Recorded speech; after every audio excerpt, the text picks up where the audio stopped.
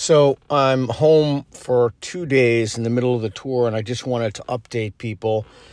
It's been a really interesting experience. We have 5 schools under our belt and 3 more to go, and I've learned a lot.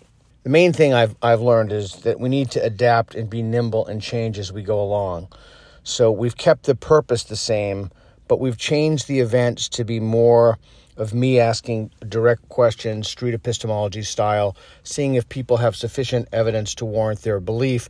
We put lines on the floor like a Likert scale from strongly disagree to strongly agree, with neutral being in the middle. And we ask the people to stand in the lines, then we read a question. We actually have people vote, kind of a ranked choice voting on the questions beforehand. And then I ask them questions to see if they'll move off of the line and what that evidence would look like. And we use that as a modeling behavior to expose elements of the ideology and when people don't have sufficient reasons to justify their beliefs. And then I ask the students, mostly students, but often community members, if they understand the other person's position better.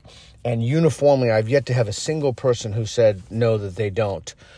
It's been a really interesting evolution of an event, and I'm really happy to say, how these things are looking and how they're coming along. We have had a lot of hiccups along the way. Berkeley tried to cancel us, but the Republican guy was fantastic, David, Berkeley Republicans, and basically I think he threatened to sue. And so they gave us our room at the last second. Yale canceled us or disinvited us. So, we've had some hiccups, but overall I think it's gone well, and I'm really happy with the changes that we've made. We're going to upload some of that footage as soon as possible. So please be patient with us. We really are a skeleton crew, and we're trying to do our best. We're doing this on a super, super hyper low budget. And even then, we've overspent on this tour significantly. But I think people are getting something out of it. We do exit interviews at the end, and universally people enjoy it. One feedback we receive is, I wish it were longer. And I also ask, what would you do to improve? And then we take that improvement, those suggestions, and we improve every time. So I'm just delighted by how it's going.